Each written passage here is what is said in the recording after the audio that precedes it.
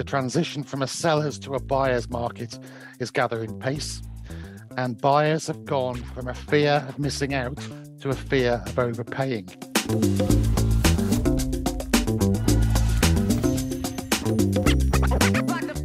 Got Sean Willey, Managing Director of Cloud9 Spain, is going to give us a little bit of a market update as a result of an article that was published yesterday by international prime residential firm Knight Frank. It seems to be telling the story of a shift in the market. Hi, Alfredo. Thanks for having me along. Yeah, interesting report, actually. When I clapped eyes on the headline, I thought, oh my goodness, because it says international residential property, price growth slows. Get my teeth in. Price growth slows as sales begin to fall. And it just rolls off the tongue, that doesn't it? They need to work on their headlines. Rolls off something, yeah. And what they're saying is that market indicators suggest that buyer sentiment in international property markets is weakening and sales are slowing. So I've just picked out a few things from this report.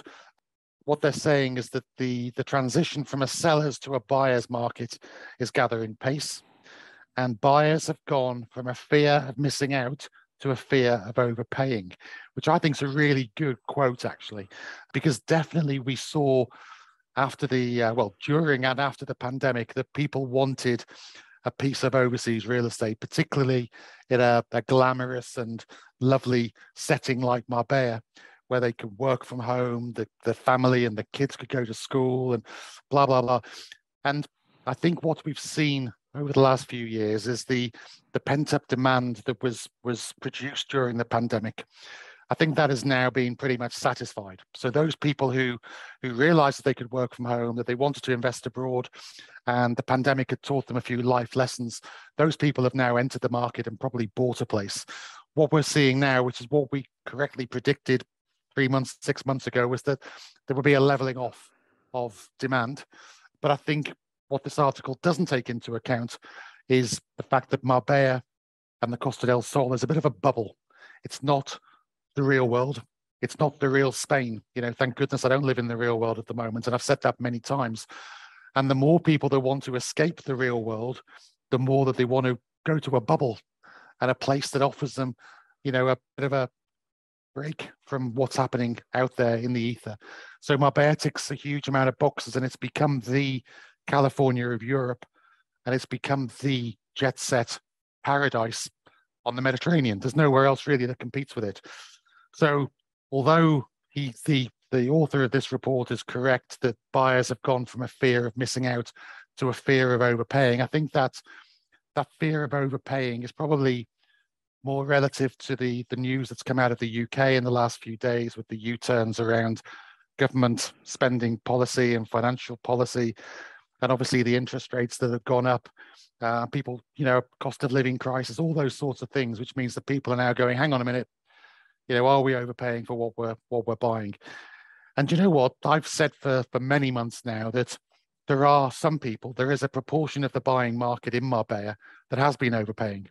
I've said that there's 2 or 3 agents out there in the Costa del Sol who have created a bubble at the top of the market, and people have been seduced by that, and they've been paying a lot of money to get not an average product.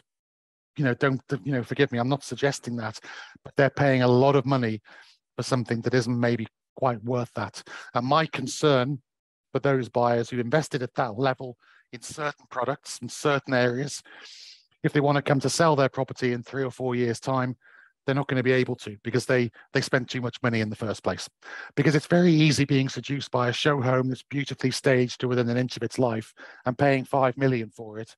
But is somebody in 4 years' time going to come along and pay 5 million for that same property that has now got the kids' toys in the lounge, the kids' nappies hanging in the garden?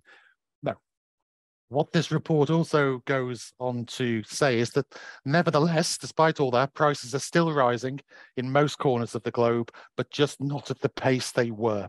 So I've had a couple of chats with people today. One was with a client earlier who was talking about getting a mortgage. He said, yeah, I'm going to get a mortgage in Spain because it's still cheap money. Even if the prices, even if the interest rates go up to 5-6%, that's still really cheap money. We've all been used to borrowing money at almost nothing, next to nothing. Banks are almost paying us.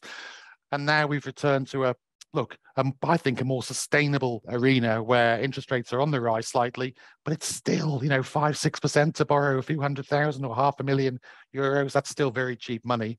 And then I had another conversation with a guy today who was saying the market's going to crash, the whole world's going to end kind of thing because of the interest rate rise and the cost of living. And, I said to him, I said, look, yes, I don't think the prices are going to be rising by as much as they have done. I think people are starting to see a little bit more sense than they've exercised in the past.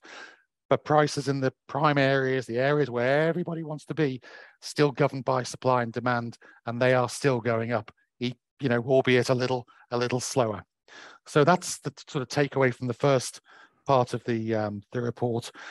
They said that they expect a notable slowdown in the remainder of 2022 and 2023, with mainstream markets affected most due to their greater exposure to mortgage rates.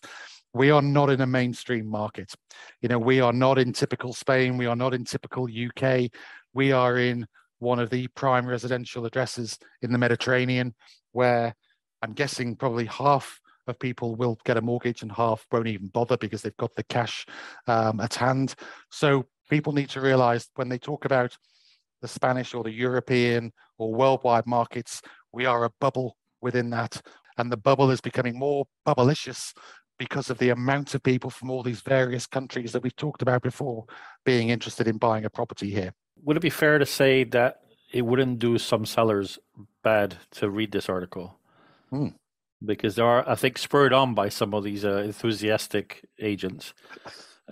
I think some sellers might be holding out for a big paycheck, and they might just miss the boat or not. I think they will. I think it's frustrated me for a while that agents, because it's a competitive market. There's how many agents? 2,000 agents in Marbella or something crazy like that, and they're all after listings. And of course, it's very easy for me to go and see a guy over the road and say, "Oh, your villa's worth €2 million," knowing damn well I can't sell it for €2 million, but I'll get the listing because the guy thinks I'm amazing because I'm going to sell it for €2 million. And all of a sudden, I've got a listing. Wow, great! I would rather go to that guy and say, "Look, I think you're probably going to get 1.8. Put it on the market at 1.85 to get 1.8."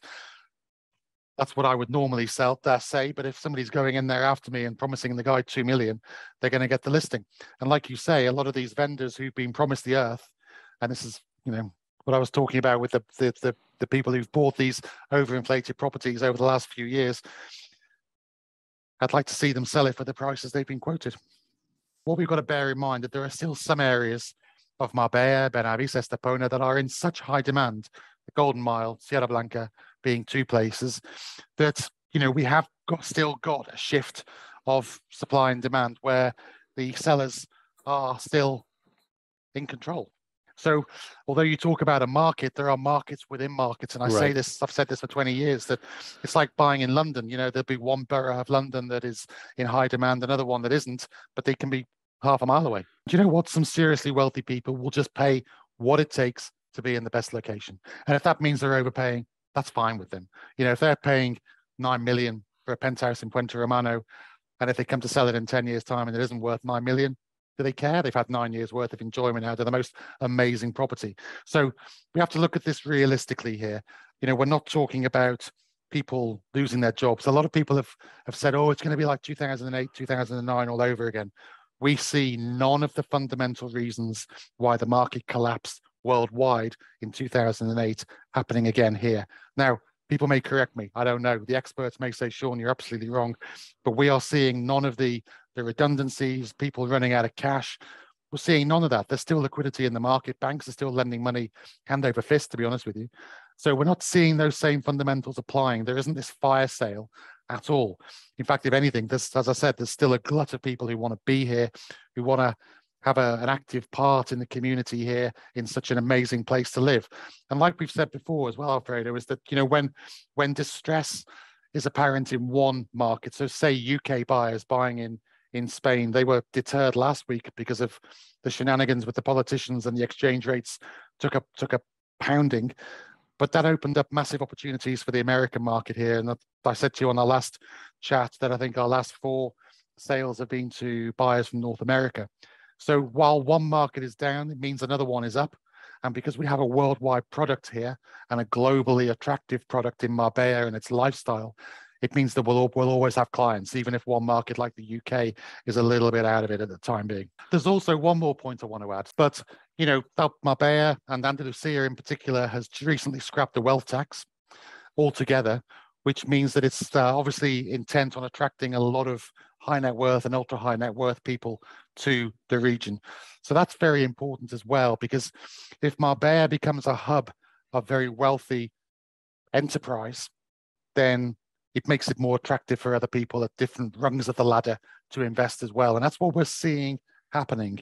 And we've seen it happen for a while, but now that that wealth tax has been abolished, it opens the floodgates really for people to come here with serious amounts of money and know that they're not going to get taxed beyond reason.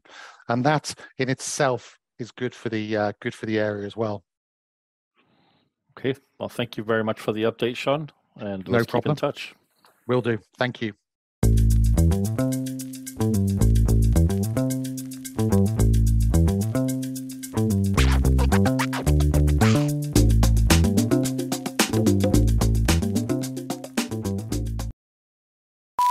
Let me try that again. Blah, blah, blah, blah. Bang. Sean Willie cut from that. Well, Sean Willie. It's Sean. Sorry about that. But is somebody in 4 years' time going to come along and pay $5 million for that same property that has now got the kids' toys in the lounge, the kids' nappies hanging in the garden? No. So, but we have to be. Yeah, you haven't got kids, have you? No, is that not what you do with nappies? You don't hang them in the garden, no. Sorry, carry on. Oh, well, anyway, whatever you do with nappies.